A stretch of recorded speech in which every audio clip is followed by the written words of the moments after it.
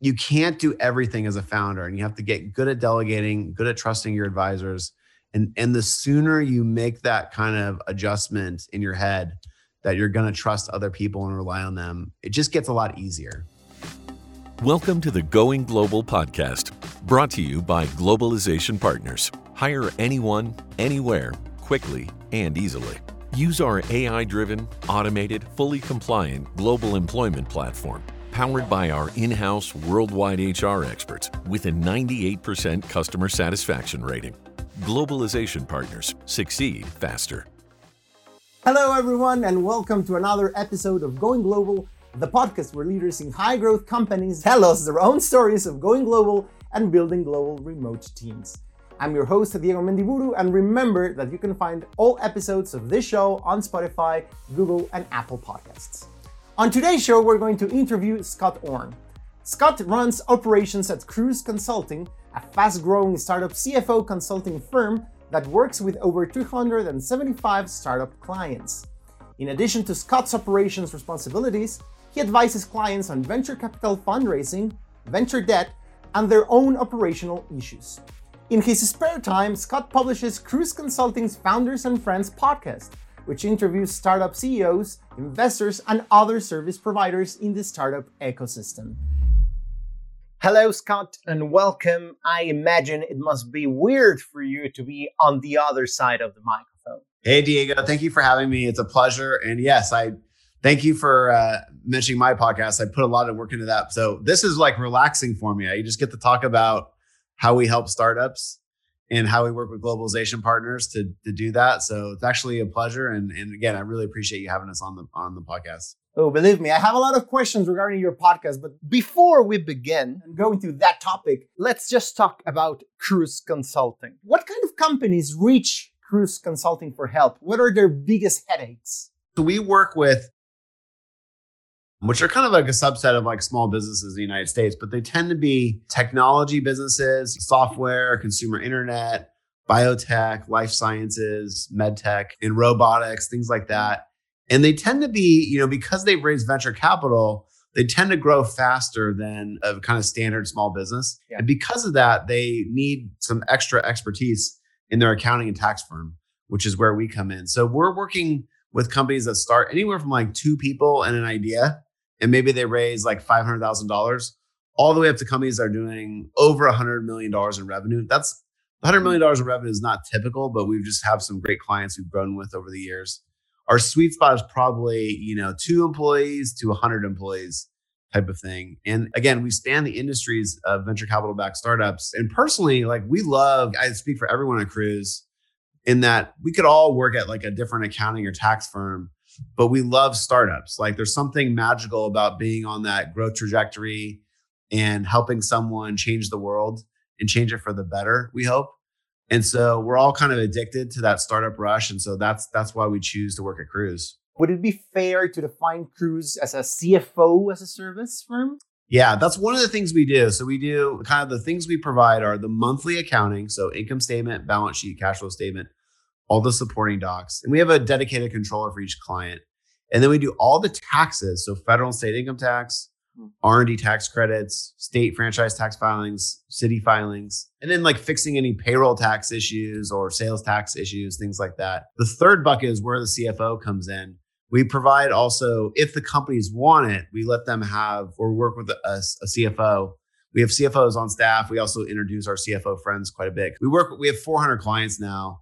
And so we work with like not only just our own internal CFOs, but all the CFOs across the Valley or New York or Santa Monica or Texas. And so we kind of know who's good. And so they can either work with our folks or work with someone that we recommend. And we're pretty agnostic. We just want them. It's kind of like you need your CFO to really click with you on a personal level because you're in the foxhole together, and you're raising money and you're doing board meetings and things like that. So we don't limit it to just people on our payroll. We like to kind of make sure the company gets someone that they really click and really want to work with long term. Obviously, one thing about working with innovative startups and companies is that sometimes you might be helping first-time entrepreneurs. So what are the usual mistakes that first-time entrepreneurs make regarding the finances of their own startup? How those little things that might be ignored at the beginning could become huge problems later on. Well, it's funny you say that because I've worked my whole career with startups. So I used to do mergers and acquisitions at Hamburg & Quist, JP Morgan for 3 years. And then I worked at a venture capital fund for 9 years, became a partner. And now I'm on the operations, like consulting, tax, financials side at Cruise. I've seen all the mistakes, and I've also seen the founders who do it really well. A couple of the things, the first thing that's always really interesting is the serial founders, like the founders who have started multiple companies, call us like immediately as soon as they're starting the company. And because they know that if they can get all their systems set up, if they can get, good financial infrastructure, good processes, and make sure all their taxes and compliance are taken care of right away, then there's no problems. There's this concept in startups called technical debt, where like maybe the code you wrote isn't quite sustainable and you're gonna have to go back and rewrite it again. Mm-hmm. There's something like that in accounting and tax debt too. So if you get it all figured out really quickly and easily, it's easy going forward, easy to maintain, easy to scale. The biggest difference, and some new founders call us right away too, but we see more of the first-time founders waiting 6 months, waiting a year, waiting 2 years sometimes. And so they'll call us and be like, I haven't done taxes for 2 years and I haven't done any financials. And we're like, oh man, it's okay. We can fix it all. It just takes some time and money. But meanwhile, they've been stressed out about that stuff, and they probably haven't been operating at an optimal way. And they maybe haven't been giving their employees as much confidence because the payroll system isn't working great or whatever's all these little signals that you're also giving your investors because you can't produce financials and tell them, what you're spending money on and how much cash runway you have. There's these little signals that you're sending out saying, hey, I'm not ready for prime time yet. And so that's probably the biggest thing we see. That said, a lot of first-time founders are incredibly successful because one of the character traits I see with first-time founders is they're quick learners. And so they make a mistake and then they realize they made a mistake and they take action and fix that mistake. So we get a lot of those phone calls. Like I had one yesterday where the guy's like, I haven't been doing this for 6 months. I know I should have been doing it. Let's fix it now. Let's get onboarded in a couple of weeks. And I was like, great. And so for us, that's a motivated client. It's probably the same with globalization partners. Like when they know they need to do something, they're going to pay attention and they're going to execute on it because the founders have demands on their time that you wouldn't believe. Everyone wants a piece of them. Everyone wants to talk to them. Everyone wants them to make decisions. And so you get this decision fatigue. And it's hard to kind of get everything, take it to completion. And so once we've kind of engaged with them and showed them how easy it can be, how we can de-stress them, they're usually pretty motivated and they take action and get it done pretty quickly. So pretty much, would you say that, first-time entrepreneurs are more focused on their product and service and start ignoring the overall importance and relevance of having good finances? And probably the moment they realize what they have been missing on could be too late, or it could be not that late, but will demand more money and time for other firms like yours to help them, right? It's never too late. It just takes time and money and energy to fix, which is like 1/10 of what it would have taken to do it right in the first place. That said, these are gross generalizations because again, there's many first-time entrepreneurs who are very focused on their financial infrastructure and doing things correctly and giving good updates to their VCs. It's just more like the problem companies tend to be the first-time founders. That said, I'd always worked in investment banking and venture capital. I joined Vanessa when I was 38 years old, and I had never been an operator either. We went from 3 people 6 years ago to 80 people now, and I've had to learn all those same lessons. Like I'm the guy who's figuring out a lot of our operational stuff at Cruise. And so I've had that same ramp. I've had the same learning process that the founders are having that we work with. And so I can relate to them on a very personal level. Just this morning, we had a company growing that's gone from 20 to 80 people in 6 months. And I was like, you gotta listen, hire an HR person, get more money in the bank. There's a couple things you really need to do quickly before something happens and it's hard to recover. And it's all because I learned those lessons too, And so there's no shame. No one should feel bad about learning a few tough lessons along the way because it's the nature of startups. It's the nature of entrepreneurship. The critical thing is learning from that mistake, surrounding yourself with good service providers, people who know how things should be, including Cruise, globalization partners, a good lawyer. All these things are really, really helpful to you.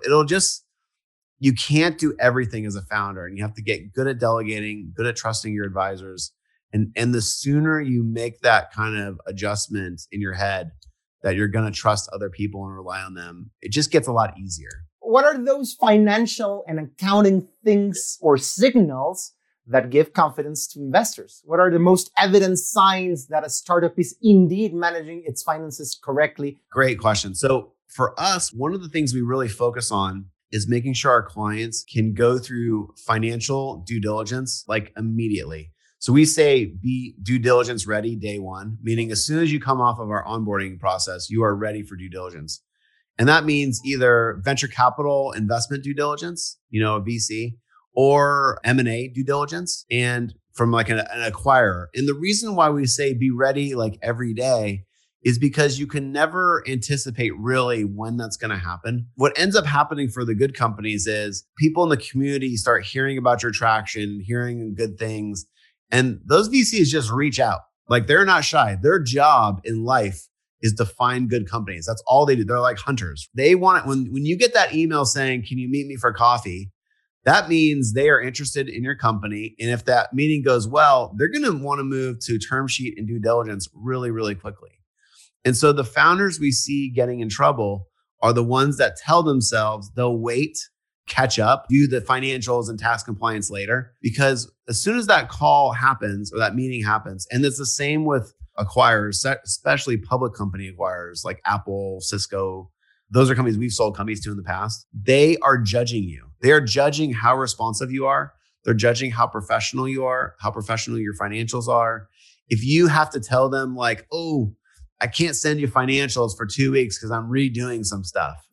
Or, ooh, we didn't file taxes last year. Or, no, I don't have a breakdown of my customer spend by category. All these things are little kind of negatives that start to add up. And really what think about the person that's buying your company or the person that's investing in your company. Everyone in life has a boss. If you're working with a partner at a venture capital fund, the rest of the partnership or maybe the managing director is their boss. And so if they make an investment in you and you are disorganized and stop hitting your numbers and stop growing as fast as you need to be growing, that reflects very poorly on them. And so everyone's looking at these little signals. Same thing in acquisition. Like, someone in that organization, the corporate development person has agreed to buy you. And usually like a line manager or like a business, someone who manages the business you'll be working in has agreed to buy your company. If they sense that you're going to start missing your numbers and can't get your act together and are a poorly run company, they're going to walk away or they're going to severely reduce the amount of compensation they're willing to spend to buy your company. And so you see this happen sometimes where a company that's buttoned up and everything's organized and they put on a great show during due diligence, including tax, they get a better valuation than the company that's disorganized and the acquirer or VC knows is going to need a lot of cleanup. And so that's the single biggest thing. It's a mentality. Yes, you need to have great income statement, balance sheet, cash flow statement, all the supporting docs. You need to have all your tax compliance in place. You need to have a financial model that you can walk them through. Ideally, you would show them budget to actuals so that you can show them how you hit your plan every month. And you can show them, hey, all my tax compliance is in order.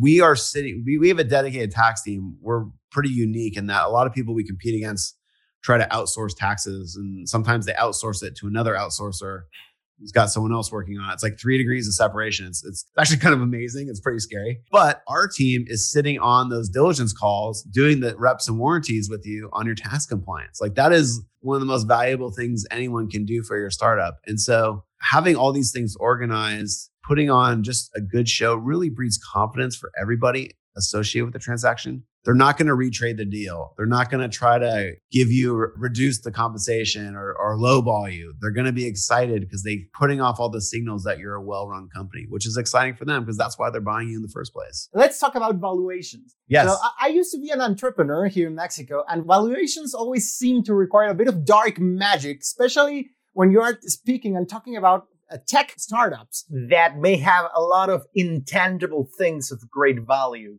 like algorithms or patents or some intellectual property. So Tell us what are the key factors to consider when you are doing a valuation of a startup, especially considering, all the types of intellectual property that can be part of that valuation. It's a great question. So there's two types of valuations that matter for a startup, and they have different kind of goals and customers. And the first one is doing a 409A valuation for stock options, which is an internal valuation, which I'll talk about. And the second one is venture capital valuations, or the valuation of your company in a VC round or M&A even.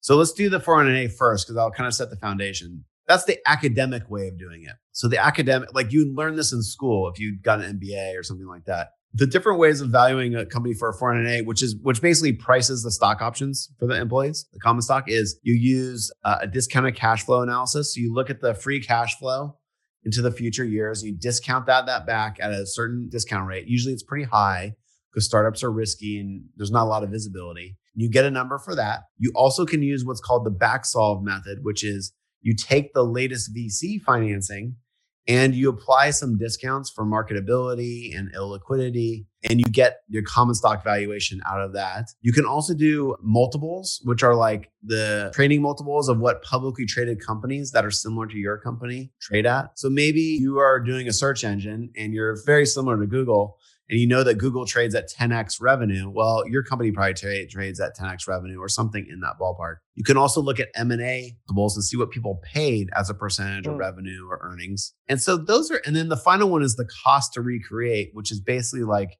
hey, if we were to build this technology from scratch, how much would it cost? And the cost to recreate is kind of like everyone usually ends up kind of the same place or whatever they spent. That would be, the valuation for those. And so those all go together and determine what is the common stock valuation for employees for their stock options. So again, very academic way of doing it, right? And you would think, or they teach you this in school, they're like, that's how VCs think. When in actuality, venture capitalists have a different way of valuing companies. They incorporate all those things, especially kind of what the future revenue and profits can be. And they typically do apply some multiple analysis, especially as you become a later stage company and you're more predictable and more real, and they can actually do some revenue multiples on your company. But a lot of times what drives the valuation of a startup is just pure capitalism, pure negotiations. It is getting a couple venture capitalists interested in your company and being a very good salesperson. The people who get the best valuations typically are very, very good at articulating what they've built and how it's going to change the world and how it's going to be very lucrative. Those three things. And sometimes I talk to founders who are like, I didn't get a very good valuation. And it's like, kind of like life's not fair, right? There's some people who are great salespeople. Maybe they can't even walk and chew gum at the same time or build anything, but they're great salespeople. And so those people have an advantage here. Now, don't get down if you're an entrepreneur who's not a great salesperson, because usually substance wins over time. And if you're building something really great, the venture capitalists will find you, give you money. Maybe you don't maximize your valuation, but you'll do really, really well along the way. But getting those VCs to bid against each other and drive the price up is really how you get a better valuation for startups. There's some rules of thumb, like a pre-seed company might be at a $5 to $8 million valuation, and a seed stage company might be a $10 to $15 million valuation. And a Series A might be $20 to $30 million valuation.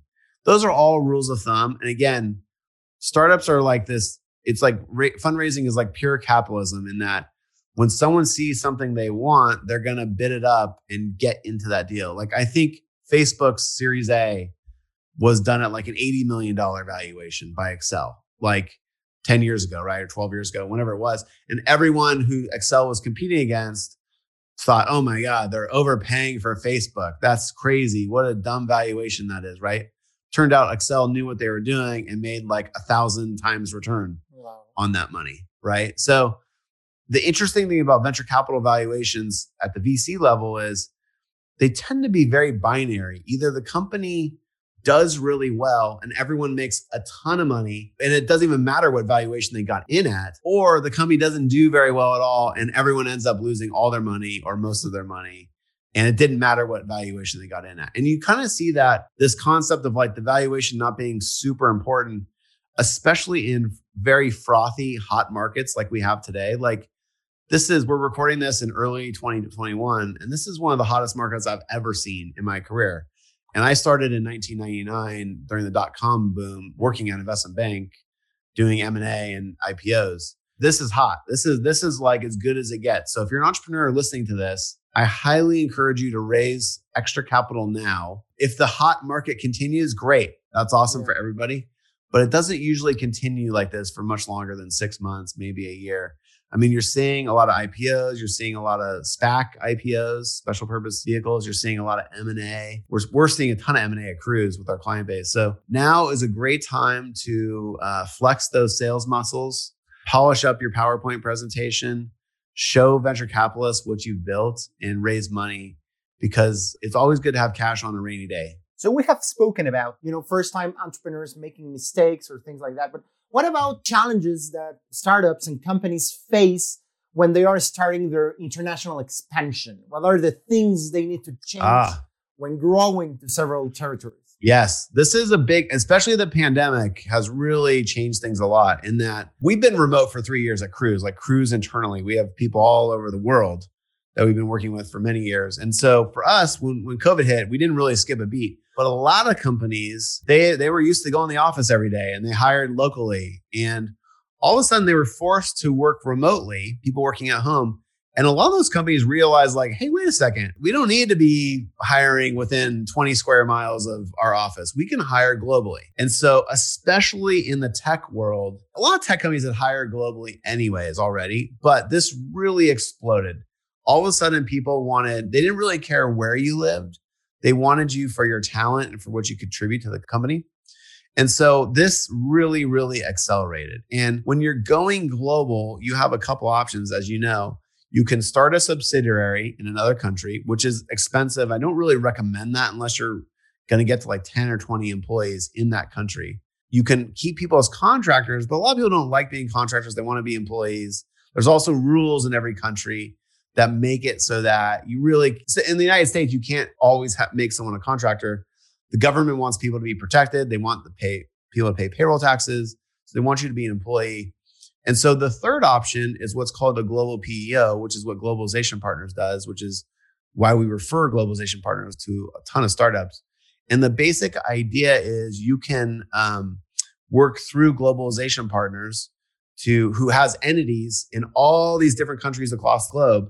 And say you want to hire someone in Brazil or Argentina or Ukraine or China or Australia, whatever it is, you want to hire a software developer, say. Globalization Partners can actually hire that person for you. They are technically a direct employee of Globalization Partners, but also a employee of your company. And it can be transparent for that employee in that country. They're going to get benefits. They're going to get a salary. They're going to get a lot of other perks that come with being an employee. And so it's a win-win for everybody. And the nice thing is, working through a global PEO like Globalization Partners, is that you don't have to start that subsidiary and rack up a ton of legal costs. And it actually makes your taxes more complicated. Like, we have to do a lot of extra stuff on tax returns for companies that have foreign subsidiaries. And there's penalties if you don't do it right.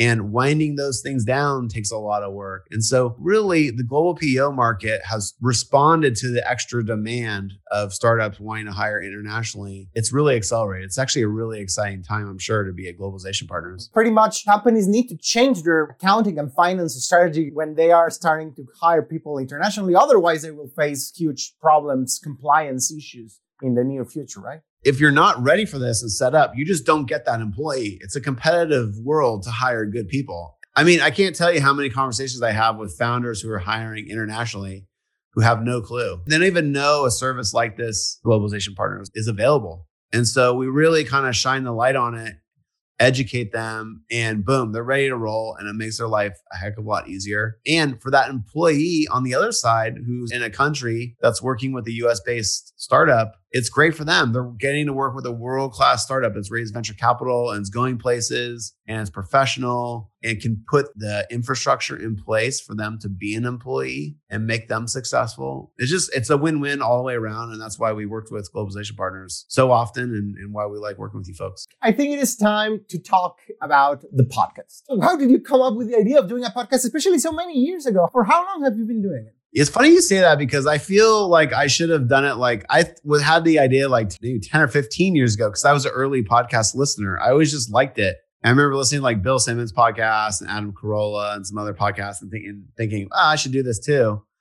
And then I ended up, but I never really took action on it. And I ended up, when I joined Vanessa at Cruise, we co-located in an office with a team called Thoughtbot, which is a top software development shop across the United States. And they actually had a podcast. They were super early in this. And so their engineer and team taught me how to record, and I could use their equipment, and I just had to find an editor. It took me about 10. You probably know this. It takes about 10 to have any clue what you're doing. But then after that, you get better pretty fast. And so I started doing it, and it was really fun for me. Having like my favorite part of my job is being able to listen to what the founders are building and what they're doing and imagine what's going to happen in the future. And so doing the podcast allowed me to have those conversations with our clients, and even with service providers or folks who could make our clients' life easier in a more extensive way. And so I got to do like a deep dive over 30 minutes or 45 minutes with the founders or with the service providers. And so it's really rewarding. It's just like kind of scratches my natural itch of curiosity. And so, so I think I've done like 200 now, and I think I've been doing it for like 6 years. So, but it's one of those things where you just wake up one day, you just do it, you get in the habit of doing it, and all of a sudden you've got 200 podcasts. There's a venture capitalist who's a VC, who's a blogger that I've been reading named Fred Wilson, who's a very successful VC who I've been reading for like 15 years. And he's made my life so much better. And I hope in a very small way I've made, folks out there either helped educate them on a concept that they're having trouble with, or help them find a vendor, or just helped all the entrepreneurs we work with find more customers or more awareness. So for me, it's really fun. And for them, it's good exposure. And hopefully we're making a little dent in the universe. How has it boosted like Cruise's presence online? Yeah, it helps a lot. I think what it really does is founders ask me a question about something, and then I say, like for example, globalization partners. Someone will be like, hey, I'm going to hire someone internationally. What do I need to do? And I'll be like, guess what? I recorded a podcast with Nicole Sahin from Globalization Partners probably a year ago now. Mm-hmm. And I send them the podcast so they can listen to Nicole tell the entire story of how she founded the company and the opportunity she saw and all the services. And so in a weird way, that podcast is like probably the best sales technique that Globalization Partners could ever have. And I do that for tons of vendors, and tons of startups. And so it's really just this personalized thing, and people can hear it, that authentic voice from the founder or from the creator. And it's just way more powerful than reading something or hearing about it secondhand. You hear it from the source. So that's how it's helped us. I think, it's just so much of, especially now where everyone's remote, so much work can be kind of impersonal or through email or whatever. But when you get a chance to turn, you go for a walk and you turn someone's voice on and they tell you about this thing they're most passionate about in the world, it really resonates with people and makes a connection and makes life and business more fun.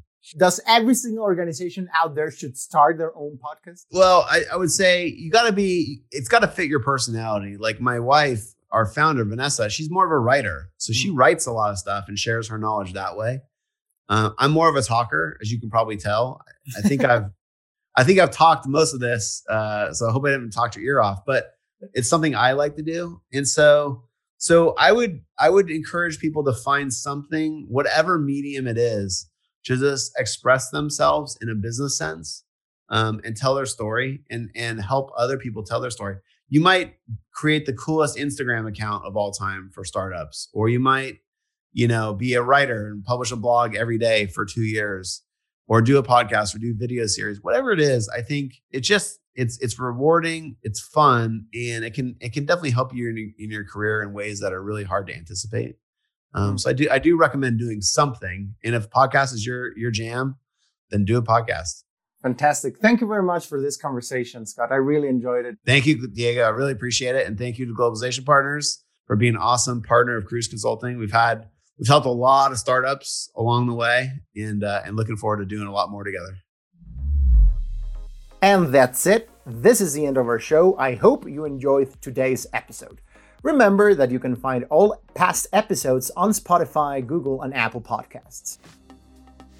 If you are planning to hire a new global team member, Globalization Partners makes it easy to onboard international talent in a matter of minutes. Go to globalization-partners.com to get started.